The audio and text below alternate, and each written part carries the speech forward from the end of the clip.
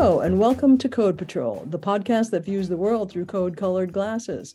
I'm your host, Lisa Vaz, Content Marketing Manager at Contrast Security and a former cybersecurity reporter. Thanks for tuning in. Today, we're pleased to welcome an application security ninja onto the show. Our guest is Jimmy Zhu, Practice Director of DevSecOps for Trace3.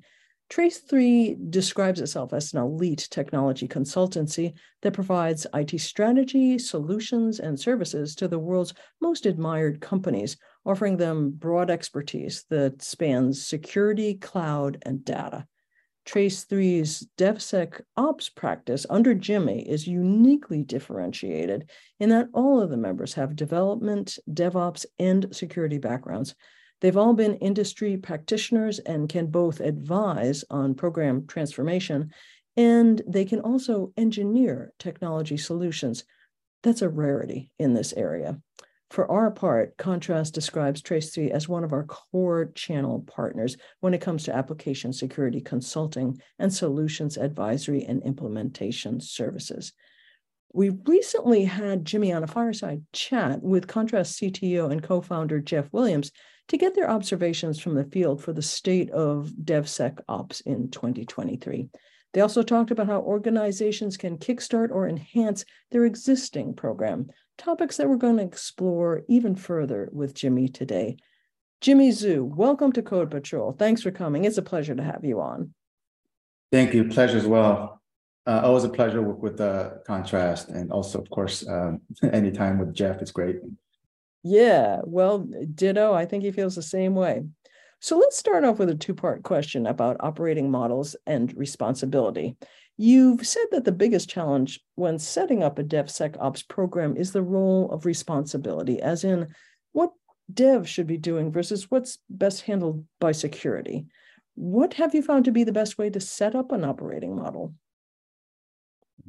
Yeah, so that's certainly, I get the luxury of talking to many different customers, working with different customers.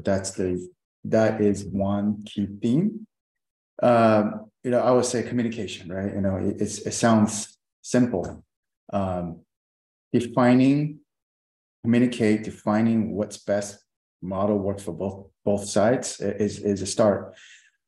But even before that, right, I think part of it is mindset change. And I know I talk about this, Jeff talked about this, Larry talked about this, is fundamentally change the mindset of security, right? Security professionals. And I've been a security professional for a long time, but some of the concepts of how you communicate with developers is not inherently built in from what we grew up with from all the cyber educations, right? So it's all around having empathy, right? So by empowerment comes from how you communicate, right? Mm-hmm. So, it's a difference between you want to let them handle more, you want to push down responsibility. If you say that, you haven't mean it, right? You have to change your processes, right? If you still have security being part of the approval process, if you're still trying to, you say one thing and do the other, and that's where the roles of responsibility trust fails.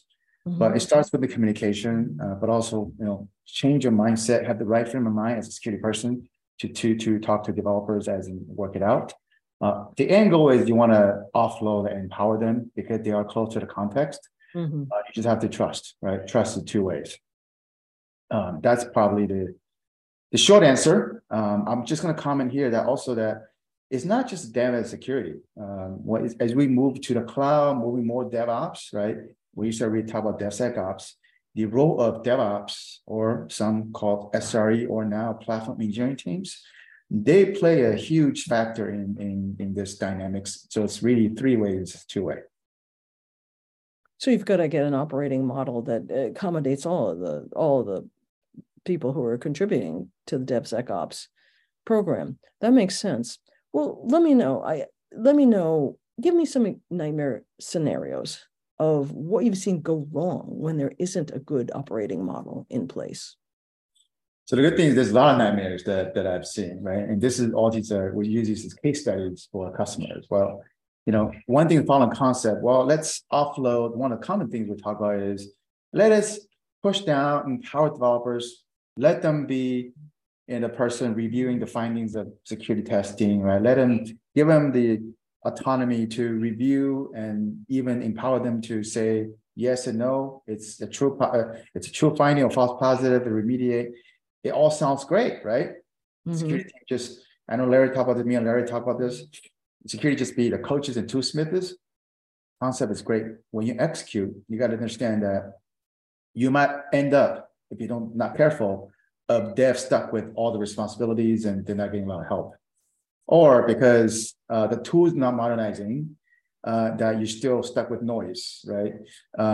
It's okay to push down to them, but you have to be very careful of still not overload them, right? Their goal as you move towards more of modern small apps, move really, really quickly, deploy really quickly, everything is small services.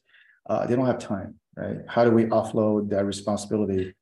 Give them responsibility, but make it easy. So that's an art. So that I would say is a careful aspect of Nightmare, how you execute. The other thing I think is still, right, I talked about the first part of the question, it's not just dev and security.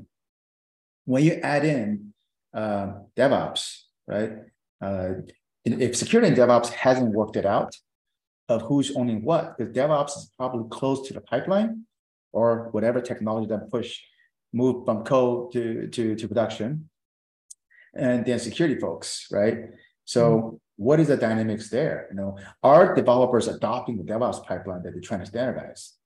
There might be some dynamics there, right? So if that hasn't been hashed out, and if you add three ways together, there would be confusions. Same thing with SecOps, right?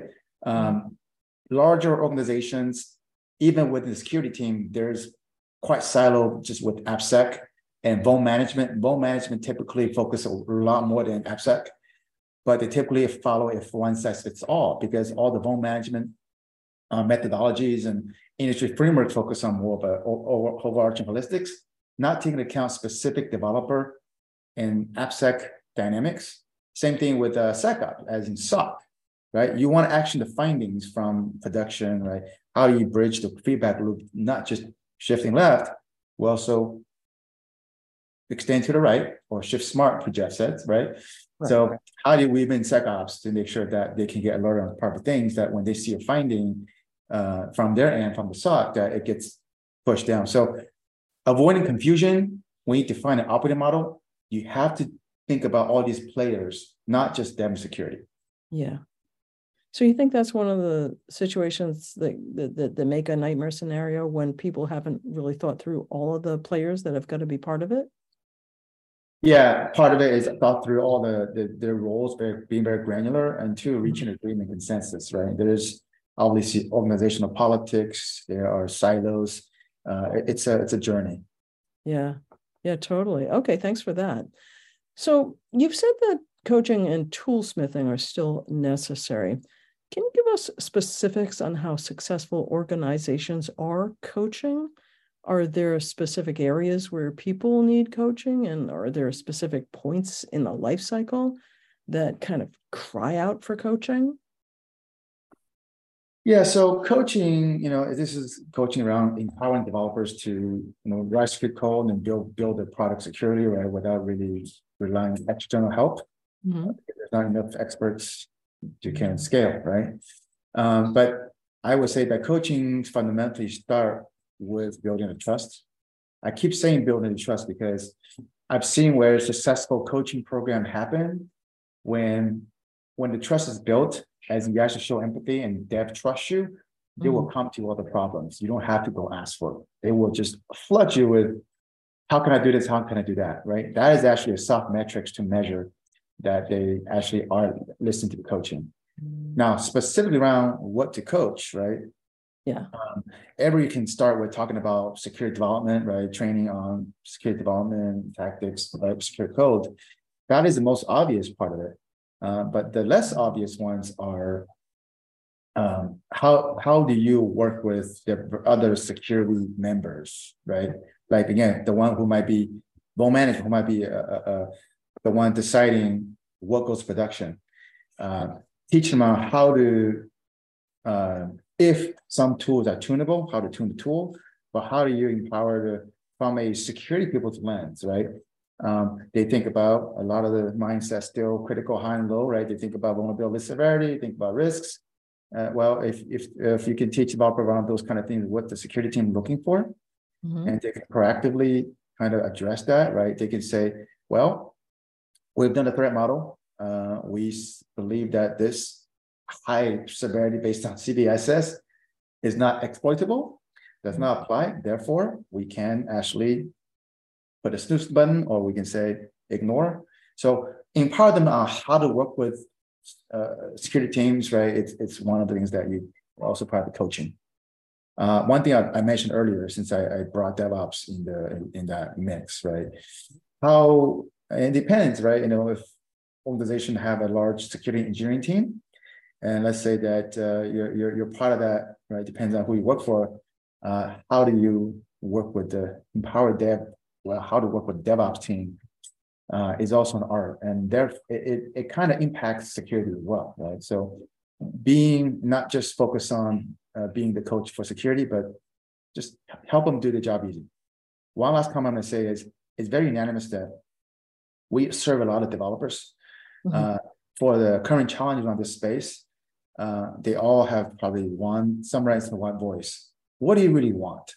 They said, all I want is tell me what I need to do now to fix this thing, whatever it is. It sounds easy, but it's very difficult, right? Okay. Tell me how to fix this, period. That sounds like it's got a big span of answers that can be given. Okay, so let's talk about security champions. You are seeing a lot of customers who want security champions, as in those who serve as both mentors and cheerleaders for security protocols.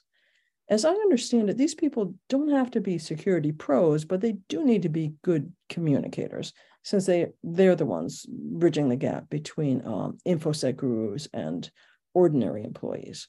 What other traits does a champion need, and how do you help customers find or create these champions? Yeah, so you asked me our last question around the coaching, right? I did not specifically talk about champions because, one, I guess it's not as easy as people think. I am a big fan of security champions. That's the only way to scale, right? To be self-sufficient. But I've seen champions program being successful, champions program being, not successful. We can start with traits, but also there's some examples where it's how you structure the program too, right? Okay. Traits wise, it's definitely, the idea is, the champion come from somebody from a dev team, right? Okay. So that person is part of the team that's already integrated, understand the context, living the same life, going through the challenges, doing the job with everybody else. The technical traits are not hard, right? Send them through a bunch of training, no script development. But the other skills is the same skill that I would say like an AppSec person or pen tester is communication. Champions are probably easier to communicate with the dev teams within that dev team, right? Because you're part of the group. How does champion communicate with security team, right? Among others, is probably a soft skill you got to learn. So I mentioned earlier in your questions, right? In response that, how do you talk to security team, various teams? Matters. One of the common things that I see the champions program not go so well is that the champions program will focus so much on education training. Gamification is fine, that you give them some awards, bragging rights to be a champion. But one of the key ingredients that was missing is, what are you doing to empower them from security?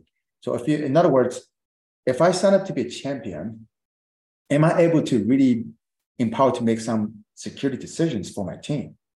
Can I say no? Can I contribute to how you should define a severity of vulnerability? If that happens, then you just have to empower the champion around those processes, right?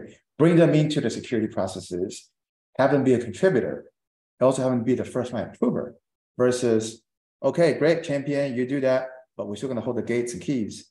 I'll give it to Okay. them, right? So that's probably one of the secrets that I would say to make a successful champion program, as well as some of the additional traits that a good champion needs to have as a communication outside of just development team. Yeah, that makes a ton of sense. You actually empower them to change things instead of it being kind of just all the softer skills. That makes sense. So during your chat with Jeff, he said he views the idea of champions programs as a transitional phase, that ultimately what you want is to get to the point where you've worked off your backlog. Have you seen your customers manage to work off their backlogs to the point where they don't need security champions anymore? Yes, on Oh, paper, future state. And I say that because I think we need to dream big for this. And that's why I respect and love to talk to Jeff, right? He's a visionary. mhm. And I agree with him that ultimately want to get there, right? But in reality, from what I'm seeing the field across all the different sides within the maturity, I would say that reality is it's a long way to go. I don't know if we're going to get there. I like to say we are, but I'll give the audience a couple pointers on why it's difficult, right? Or how do we actually start? The first step is you got to separate net new versus existing to stop the bleeding, right? But the backlog could have been thousands, right? The more tool introduced, the more noise it is. There's more industry tools around these, ASOC, right? Application security orchestration and correlation. The idea is you want to have all the SaaS, SE, DAST. Now adding containers, API security, cloud security into that big tool that does supposedly do duplication correlation. But just remember that there are these things that you're adding more to it, it's going to get bigger.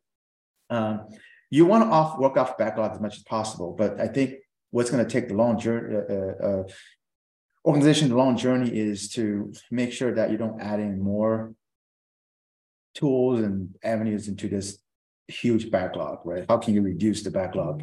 So I think it's as long as the rate of backlog reduction is lower than the rate of backlog creation, then hopefully we'll get there one day. Such good aspirational goals we have here. So what are the most important factors that can get an organization to the point that their backlog has been worked off? I mean, I think you kind of already answered that a bit by talking about not adding new tools and new platforms into the mix. How can they do that exactly? Yeah, so a couple starters, right? I said it earlier. You have to separate net new versus existing because there's a lot more impactful to fix existing production issues. As long as you do the proper workflow and the right tools and processes, as you have processes, you don't even need to get the new finding to the backlog. You should fix it before the backlog, right? Yeah. There's also the imperfection of you cannot get rid of vulnerabilities, right? Just think about how do you define being worked off? Look at a lot of open source vulnerabilities. A lot of them don't have no fixes. A lot of them have not exploitable. I would say the definition of worked up backlog is once you look at these non-fixable supply chain vulnerabilities, when you have mitigating strategy, sometimes not fixing because you can't fix it, you didn't develop it, then put a mark on what done means, what remediation means.